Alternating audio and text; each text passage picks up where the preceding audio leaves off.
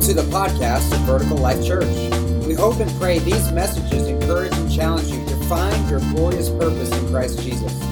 For more information, visit us on the web at www.vlchurch.tv.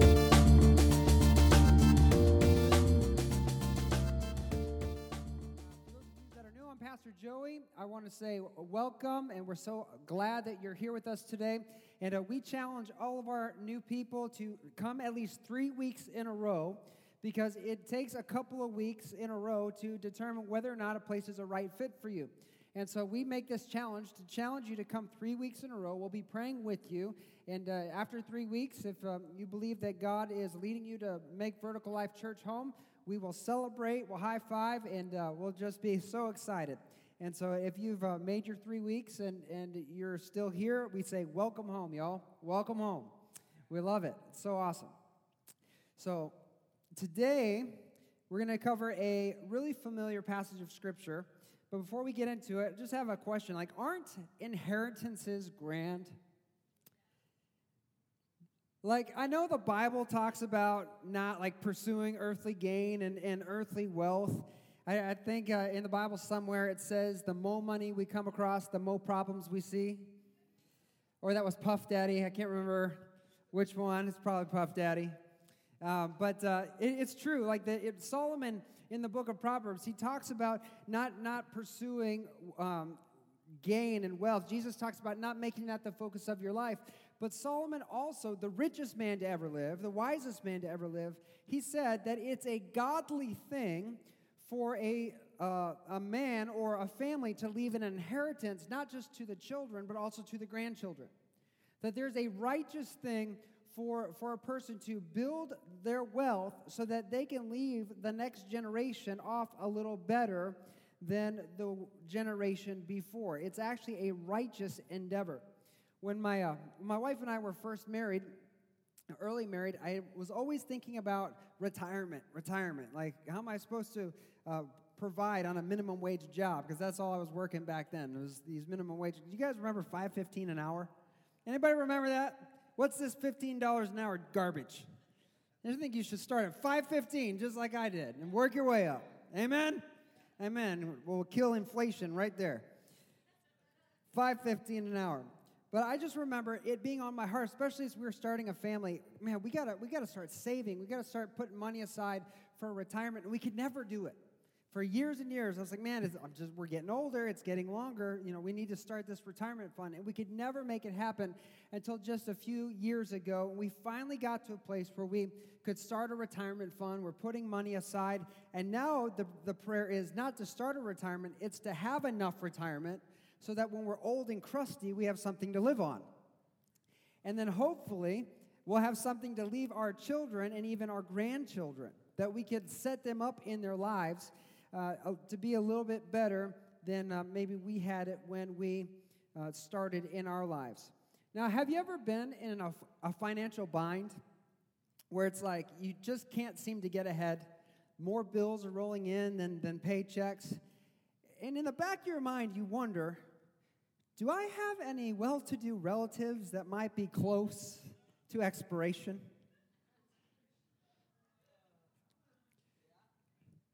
I mean, like, you don't really wish them harm, right? You don't want any evil or bad to come their way, but you just kind of wonder, God, like, do we have anybody out there that might be close to, you might just upgrade them to first class, you know, and it can help me along a little bit? I mean, am I the only sinner in here, or you know, can I get a witness?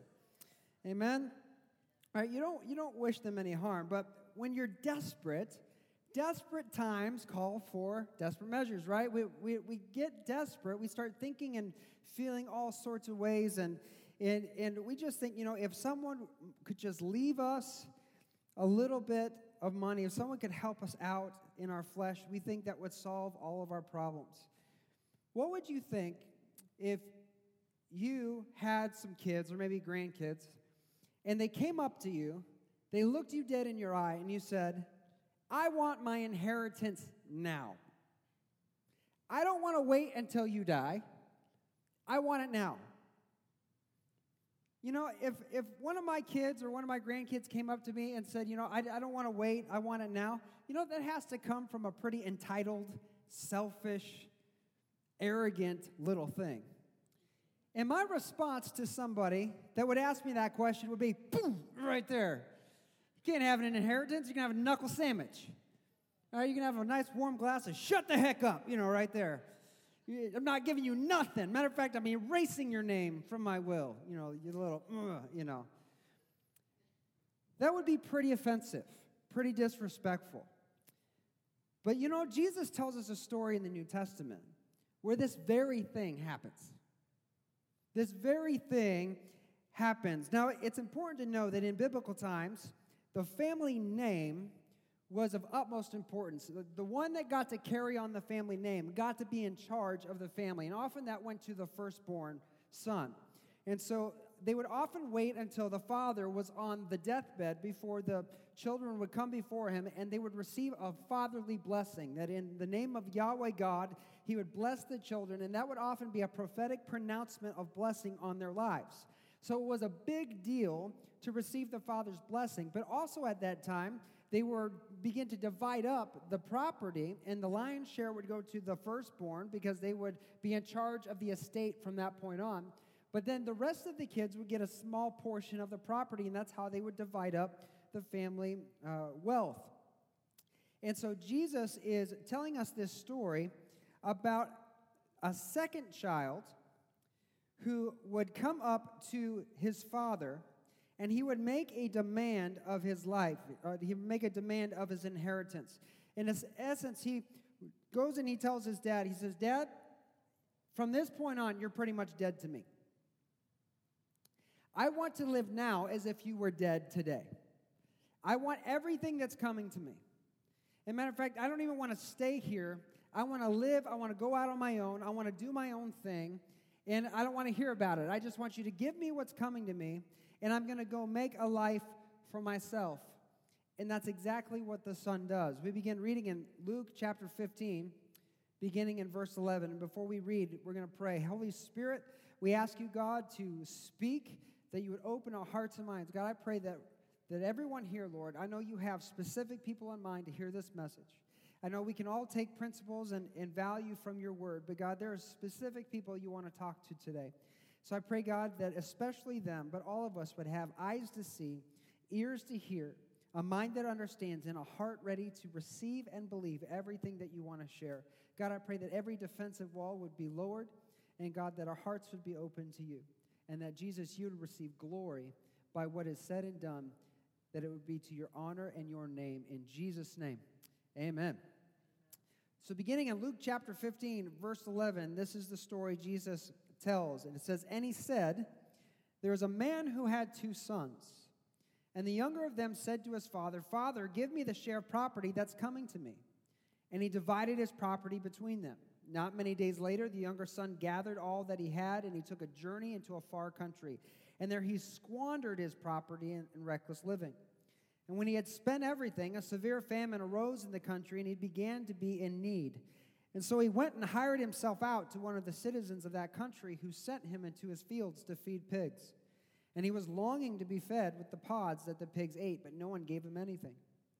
But then when he came to himself, he said, 'How many of my father's hired servants have more than enough bread, but I perish here with hunger? So I will arise and I'll go to my father, and I'll say to him, Father, I have sinned against heaven and before you. I'm no longer worthy to be called your son. Treat me as one of your hired servants.' And he arose and came to his father, but while he was still a long way off, his father saw him, felt compassion, and ran and embraced him and kissed him.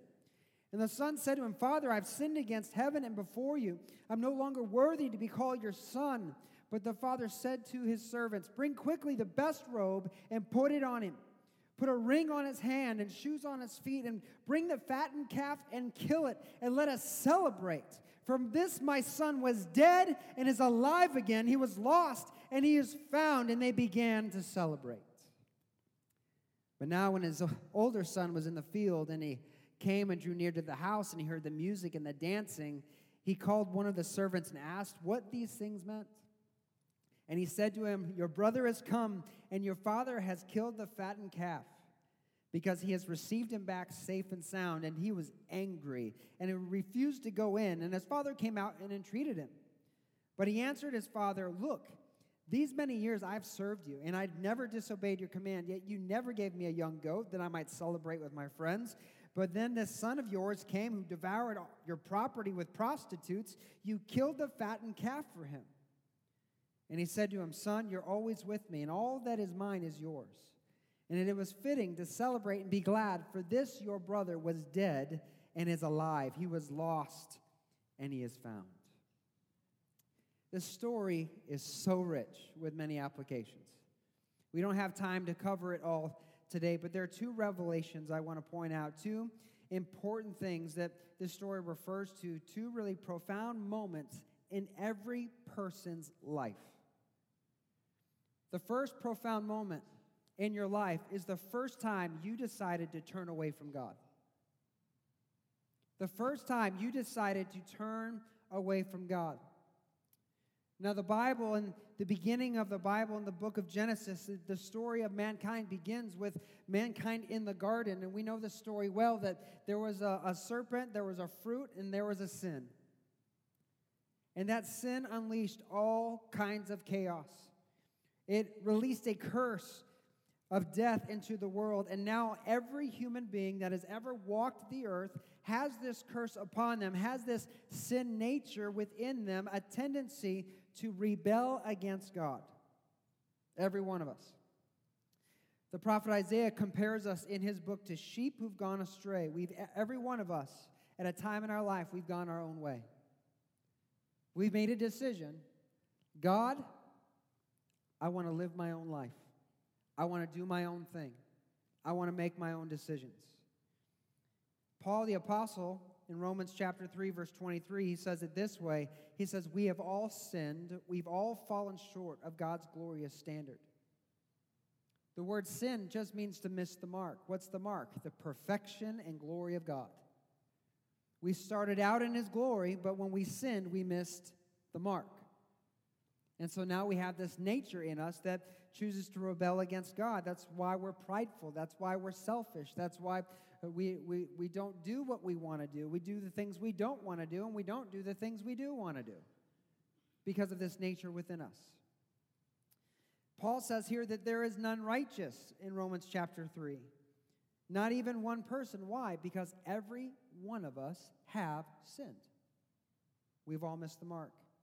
So at some point in your life, maybe it be young, maybe it be older, at some point in everyone's life, we have chosen not to go God's way, but not to do what God wanted us to do. We've just decided to go our own way. Just like the lost son, we turned from our heavenly Father and we said, God, we want to make it on our own. We want to do our own thing.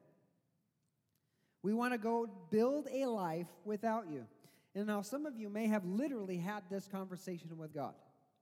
Something happened in your life, and you're like, man, I'm tired of doing that religious stuff. I'm tired of doing that thing. I'm going to just go live as if I'm king of my own life, and I'm going to forget all this stuff. Some of you have made that decision. Some of you made a decision early on in your life, and you stopped believing in God altogether. Maybe you became an atheist. Or if you didn't go full atheist, maybe you still believed in God, but you lived like an atheist, like he didn't exist. You made a choice. I'm going to live as if what God wants and desires for me doesn't matter. And beloved, this is what the son in the story did. How did he choose to live? Jesus said he spent all of his wealth, all of his inheritance on reckless living. That can also be translated as rebellious living. Everything he did was in rebellion to what his father wanted, what his father desired. Isn't it common knowledge, and if you're a parent of a teenager or older children even now, you can testify, it's common knowledge that everyone comes to a season when we're young that we try to figure ourselves out. We try to figure out, what do we believe? What do we think is important? What matters to us? And often that comes with a season of rebellion. Can I get a witness? Anybody? Where we're like, yeah, I know my parents don't want me to do that, but my friends and I want to go do this. I know I probably shouldn't, but, do they really know what they're talking about? I think I know more. Dad, you're over the top, Dad. Come on, Mom. We have those moments. We rebel against their expectations, their rules, the things that we knew concrete growing up. And that's exactly what this young man did. He decided to go the other way, kind of like Darth Vader in Star Wars. He got tired of the light side. He wanted to go try out the dark side. He wanted to go see if there was something in the dark side that was better or would be more profitable for him. And this young son not only chose the dark side, chose a different life. He found himself on hard times. And the people he thought would have his back, that were yucking it up, that were living it up with him when he had all of his money and he had all this to spend, they were nowhere to be found when he was down and out. He found himself homeless, broke, unemployed, and scrounging for something to keep him from starving to death. So much so he was slopping pigs. And what they ate seemed tasty to him. I don't know if you've been around a pig farm. I've never been to one, but you can smell those things for 20 miles. And in the nation of Israel, pigs were one of the most unclean animals. So the fact that he was even working in this pig farm was a big negative for him. It was like the lowest place. And then to think about eating what they were eating, this is something psychologically, this was his lowest point. You don't get worse than this. And if you notice that he went to a far country. He went as far away from home, far away from where he should have been. He went far away from what he knew. He was far away and living opposite to the way he had been raised, what was bringing blessing into his life. He lost everything he had. He even lost his inheritance. If you think about the decisions he made, he got his inheritance early and he squandered it all. He lost all the blessing and he was left with absolutely nothing. He thought all these things were going to make him happy, but in the end, he even lost his freedom. He sold himself to be a slave, to be a servant. Beloved, often the choices we make have unintended consequences. And one of the most difficult things that we wrestle with in life are the consequences to our decisions. Choices have consequences. And he became a slave to his circumstances. Paul the Apostle says that we become a slave to whatever has authority over us or power over us. And he was a slave to his circumstances. He couldn't change his circumstances because his decisions led him there, away from his family, his home, his father, and now losing everything. And what I think is even more tragic is he even lost the inheritance he could have had. If he had just stayed at home, stayed faithful, grew to be more mature, more wise, let his father continue to work the land could have increased, the money could have increased, there could have been greater blessing, he could have been ready for the responsibility when he got his inheritance and had been ready to have a family where he wouldn't be alone and he wouldn't be going through these things all by himself. But no, he squandered all of those things. And you see, that's the thing about decisions. They come with consequences.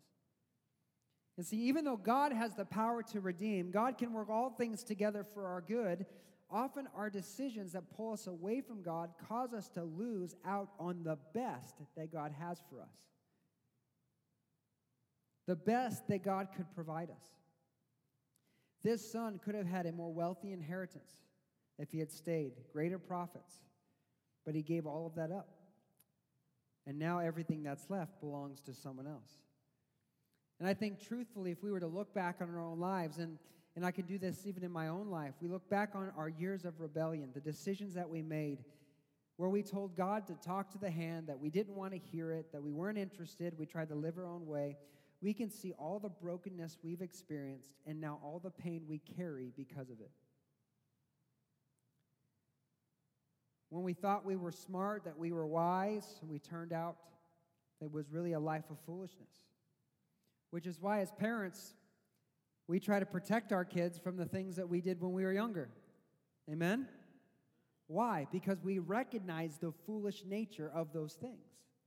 We recognize the consequences to those choices and those decisions. And so when we look back and we're like, no, I don't want that for my kids. I don't want them to follow the same path that I was going, to do the same things. What we see, what we're saying when we see that is we're saying if we had made different decisions, our lives could have turned out differently. Imagine if we had followed God and been faithful the entire time. How different our lives could have been. Does God redeem? Does God restore? Does God heal? Absolutely, He does. But He also gives us expectations, rules, and guiding principles to keep us from squandering the inheritance He desires to give us. His desire isn't good, it's best. Beloved, every one of us have baggage. Every one of us have made mistakes. Every one of us have turned our backs on God one time or another. We found ourselves in that low place like eating with pigs. But there's another profound moment we see in this story, not just the day we turn from God, but the significance of the day you choose or you chose to return to God, to come back to Him. So maybe you're here today and you're still running from God. Maybe you're here just because someone invited you or you don't really know why you're here. But the thought of coming to God and turning to God and maybe placing your faith and trust in Christ, that brings up some negative feelings because you feel guilty of the things that you've done, and you feel like that if you came to God, that He wouldn't accept you because of the guilt and shame that you bear on your life. That if you tried to come back to Him, He wouldn't accept you. If that's you here today, beloved, just hang on, because the story's for you. This story is for you. What each of us have experienced in our lives, if you've had your season of rebellion, you've had your season of brokenness, and you've repented and turned and come back to God, we have a shared experience, and that is an experience with the unconditional love of Almighty God. We have a shared experience. So even though there are many things we wish we could have changed and that we could point to in our lives, like the older brother who comes back to the party and he's like, why are you celebrating this guy? Don't you know what he's done? Don't you know what my brother did? Don't you know how messed up he is? I can't believe he would have done that. I can't believe he would have betrayed us that way. I will never forgive him. Don't we have people in our lives that try to make us never forget what we've done? Even religious people. That if you don't look like them, if you don't act like them, you don't know all the same verses they do, your life isn't squeaky clean like theirs, you're never acceptable to them. We've got things in our lives, we have people in our lives that like to remind us of our guilt and our shame, like this older son. All the condemnation that can come our way, even the stuff that we tell ourselves because of not being able to forgive ourselves for what we've done. We feel unworthy and unacceptable.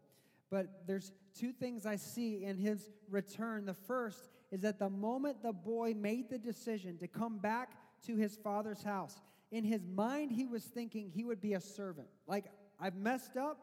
I've lost my place. The best I could hope for is to be a servant in my father's house. I'll just try to earn my way back to the Father's good graces. And that's often what we do. When we're trying to have a change of heart, we're like, you know what? I've done all this against God. I'll just serve Him the rest of my life, and hopefully when I stand before Him, I will have done enough to make Him accept me and to love me. That's religion. What we see in the Father is the moment the Son comes over the hill, His Father sees him. Why? Because His Father's always been watching for His Son's return. The Lord our God has always been waiting for you to make the decision to come back to Him. He's been eagerly anticipating the day He sees you on approach. And what happens in this moment is the Son doesn't have time to get to the Father because the Father sprints to go meet the Son. God has been waiting for you to return the entire time. He's been waiting for you to realize that life with the pigs is nothing compared to life with the Father. Now, we understand it's better to be a servant in the Father's house than a slave in the world. But God is not interested in hiring servants and slaves. when he gets to the Father, he starts going through his plan. You know when we try to like make things right, like if you ever have a fight with your spouse or maybe a coworker and you know it's kind of your fault, don't you kind of like pre-organize a plan on how you're gonna make up in your mind? Like, oh man, okay, here's what I'm gonna say and here's how it's gonna go. I remember even like trying to propose to my wife, just coming up with that elaborate plan. Okay, we're gonna go to Frankenmuth. That I've rented this. We're gonna rent this horse-drawn carriage. I've got the ring. She has no idea I bought this ring. When we get there, we're gonna be in the carriage. I'm gonna drop down on my knee, and I had this whole big thing that I was gonna say. It was gonna be awesome. It's gonna be romantic. So we get to that moment, and I'm sitting there, and I'm shaking, and I'm thinking about, okay, what was I gonna say? I don't know what to say. And so I was like, okay, I'm just gonna go for it. I'm like, hey, babe. And she's like, yeah. I was like, I love you. She's like, I love you too. I was like, no, I love you a lot. She's like, I love you a lot too. I was like, totally blew it. But the good news is she hyperventilated and doesn't remember a thing. So we're safe. So that didn't go according to plan. But often we pre-plan these moments where we're like, okay, here's what's going to happen, and I'm going to say this, and this is what he's doing because he's trying to figure out how do I get back in good with my Father. I have royally messed this up, and if I don't do this just right, he's not going to accept me. But what we see is that as he's going through the list, his Father doesn't even care about what he says. He doesn't even address him. He turns to the servant and says, go get not just a robe, the best robe. Go get a ring and put it on his finger because my son that was dead is alive again. The Father never stopped looking at his son as a son. It didn't matter how bad he messed up, how offensive he was. It doesn't matter what he did with his life. The Father's only interest is that his child was now home. He was back again. The money didn't matter. The property didn't matter. The mistakes didn't matter. What mattered is that he had his son again. When you come to the Father, he will embrace you as his child, a child come back from the dead. And what's amazing is this story, the Father's so overwhelmed, is he starts putting these clothing items on his son. You know, his son had to be stinky. He'd been homeless. He'd been slopping pigs. You know, he had nothing, so he couldn't change his clothes, probably couldn't afford a shower. You know, he was probably smelly and gross. But what does his father do?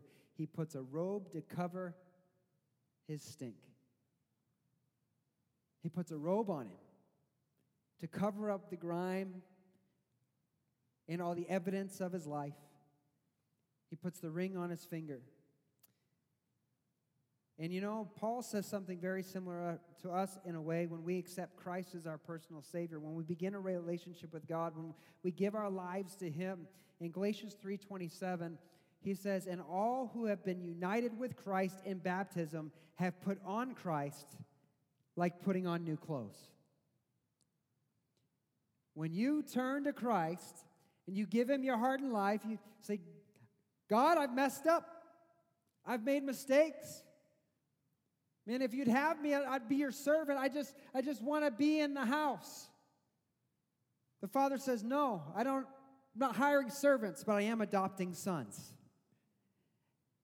But God, I've got all this grime. Look at all the stuff I've done. Look at all my mistakes, everything I've done. Look at all the stuff I'm struggling with.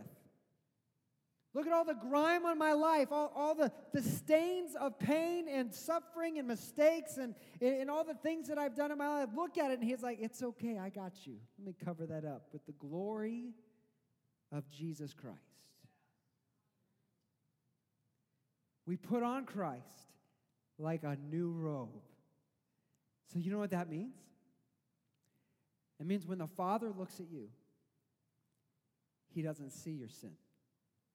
He doesn't see your mistakes. He doesn't see your failings, your shortcomings, your weaknesses.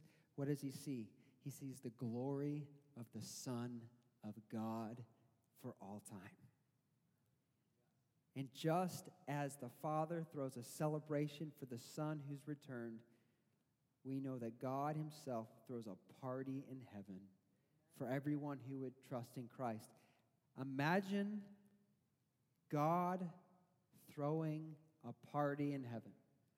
All the angels of glory singing, shouting, praising every believer in Christ that has gone on before, the church in glory, celebrating and beaming with joy, and you are the subject of the celebration.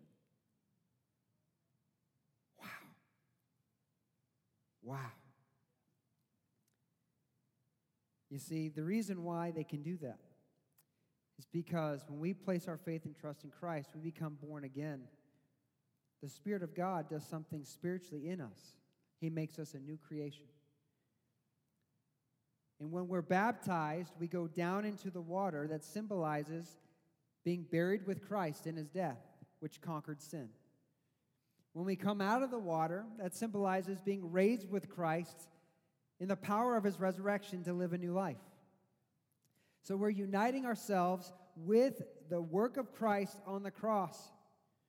As we put on Christ like new clothes, the Father wraps us in his glory. And the Lord celebrates our decision that now one who is lost to him because of sin is now united with him forever because of his Son. You know, you may have strayed in your life, you may have wandered, but the Lord is ever vigilant, eagerly watching as he waits for you to decide to come back to him. Maybe you're here today and you're still running. The question I have for you is, are you tired? Are you tired of running? Are you tired of trying to make it on your own, handle your own problems?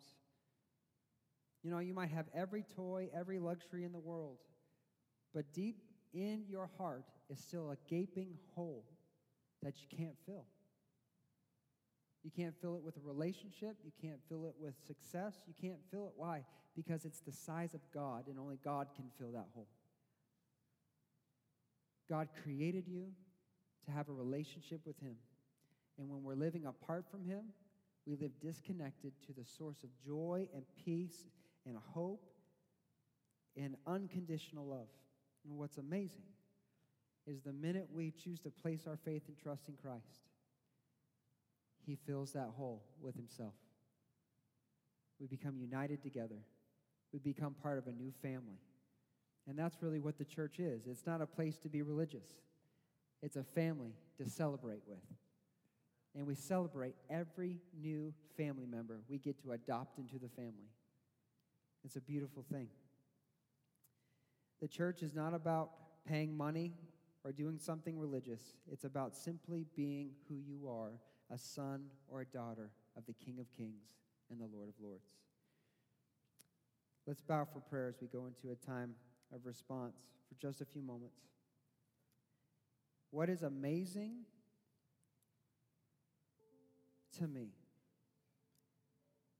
for someone who has done much against God and living a selfish, self-centered life, that God would still be watching for me, waiting for me to come home. I don't know a relationship like that. I don't know a relationship that exists that says, I don't care what you've done, I don't care who you are, I just care about you.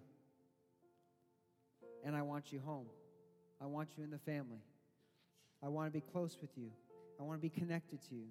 I want to know your heart, and I want you to know my heart. I want you to know my love for you.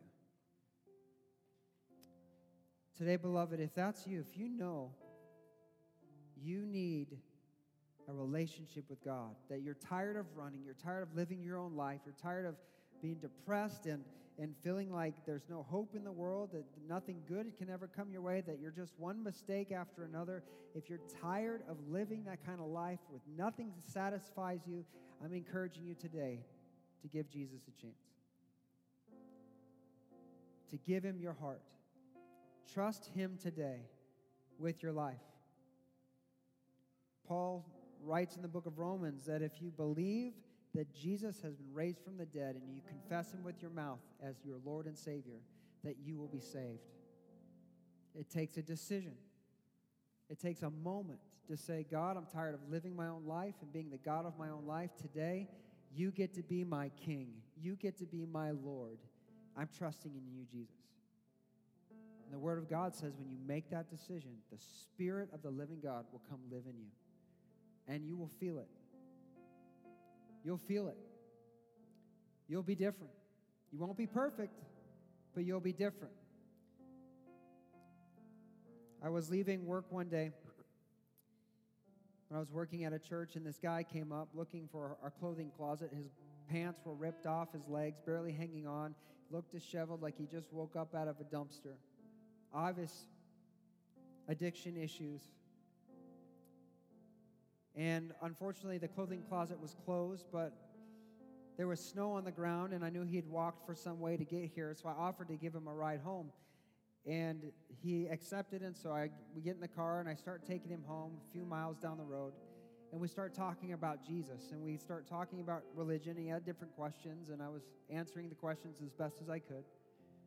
We get to his driveway, and we park, and I could just sense in my heart that he wanted to have a relationship with Jesus, that he would accept Jesus if I asked him. And so I just said, hey, man, has there ever been a time in your life where you accepted Christ as your Lord and Savior, where you asked him to forgive you of your sins and be your Lord and Savior? And he's like, no, there never has. I was like, well, do you want to? Do you want to know that you're a child of God, that if you were to die today, you'd go to heaven, that you'd have a relationship with Almighty God? And he said, yeah, I would.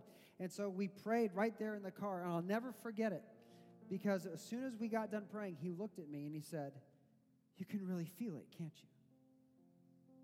You can really feel it. And I was like, yeah, you can. What just happened? I don't know, but it was awesome. But you can. I didn't see him again. And the last report I heard was a few weeks later when his cousin called and said he had died of a drug overdose. Was he perfect? No. But he was the Lord's. And though his circumstances took his life, the enemy couldn't take his soul. And he is healed. He is restored. And he's living anew every day. And if you're here today, beloved, and you've never accepted Christ as your personal Savior, you've never invited him into your life, I'm going to invite you right now to make that decision. With every head bowed, every eye closed, no one looking around, I'm going to just lead you in a prayer. There's nothing magic in these words, but if your heart is true, you believe this with your heart, and you say it to the Lord as if he was standing before you, and you mean it, God will honor his word, and he will come into your life, and you will feel it. It will be a change. There'll be something different. And we'll welcome you as new blood in our family. So right now, where you are, that's you here today. To the Lord, say, Heavenly Father, thank you for never rejecting me and for sending Jesus to pay for my sins on the cross. I believe in his death, and I believe you raised him from the dead.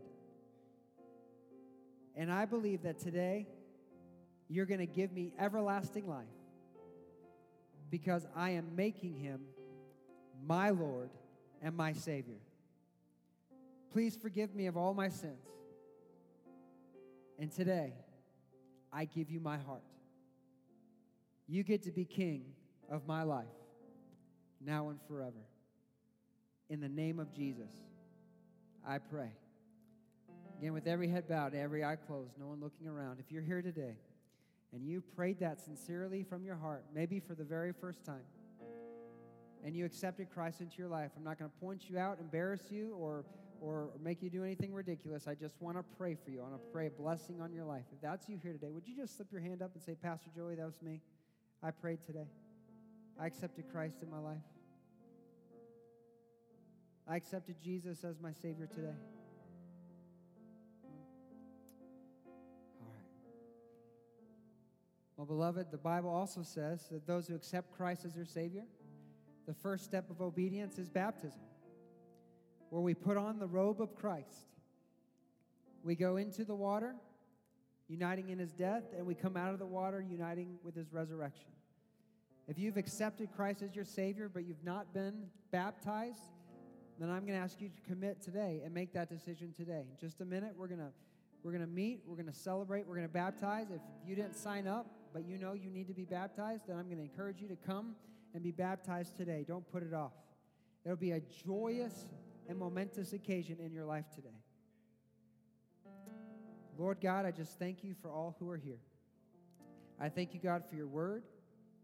I thank you, Lord Jesus, for your grace and your unconditional love. I thank you for those that are wrestling even now with a decision to trust in you, to give you their heart and lives. God, I just pray that even if they miss the prayer, they would pray their own prayer to you right now, God, that they wouldn't miss their opportunity. And I just pray for all here, God, who have called on you, who are saved and who have begun a relationship with you at one point in their life, God, that all the guilt and shame of past mistakes would be broken off right now, God. They'd see themselves anew and afresh according to the way you see them, as holy and clean, without spot or wrinkle, God, where there's no condemnation, there is no shame that they need to wear because you put it on Christ on the cross. And now all things that are past are gone, and behold, all things have become new. And Holy Spirit, I just thank you for the next few moments as we open for a time of prayer. For those that have needs and burdens in their life, I pray, God, that you would minister, that you would heal, that you would restore, that you would encourage. You would do the work that only you can do. In Jesus' name, amen. Let's all stand up for just a few moments as Tony leads us in a song. We're going to invite the prayer team to come forward. If you have a need in your life, maybe you're dealing with an illness or sickness and you would like prayer, we will pray for you. We believe in the power of God to heal. If there's something going on in your life, you'd like to partner up in prayer, or if you'd just like to kneel down at the chairs and pray before the Lord. We believe that God's presence is here. And for the next few moments, we're going to spend time ministering to one another, and then we'll be dismissed.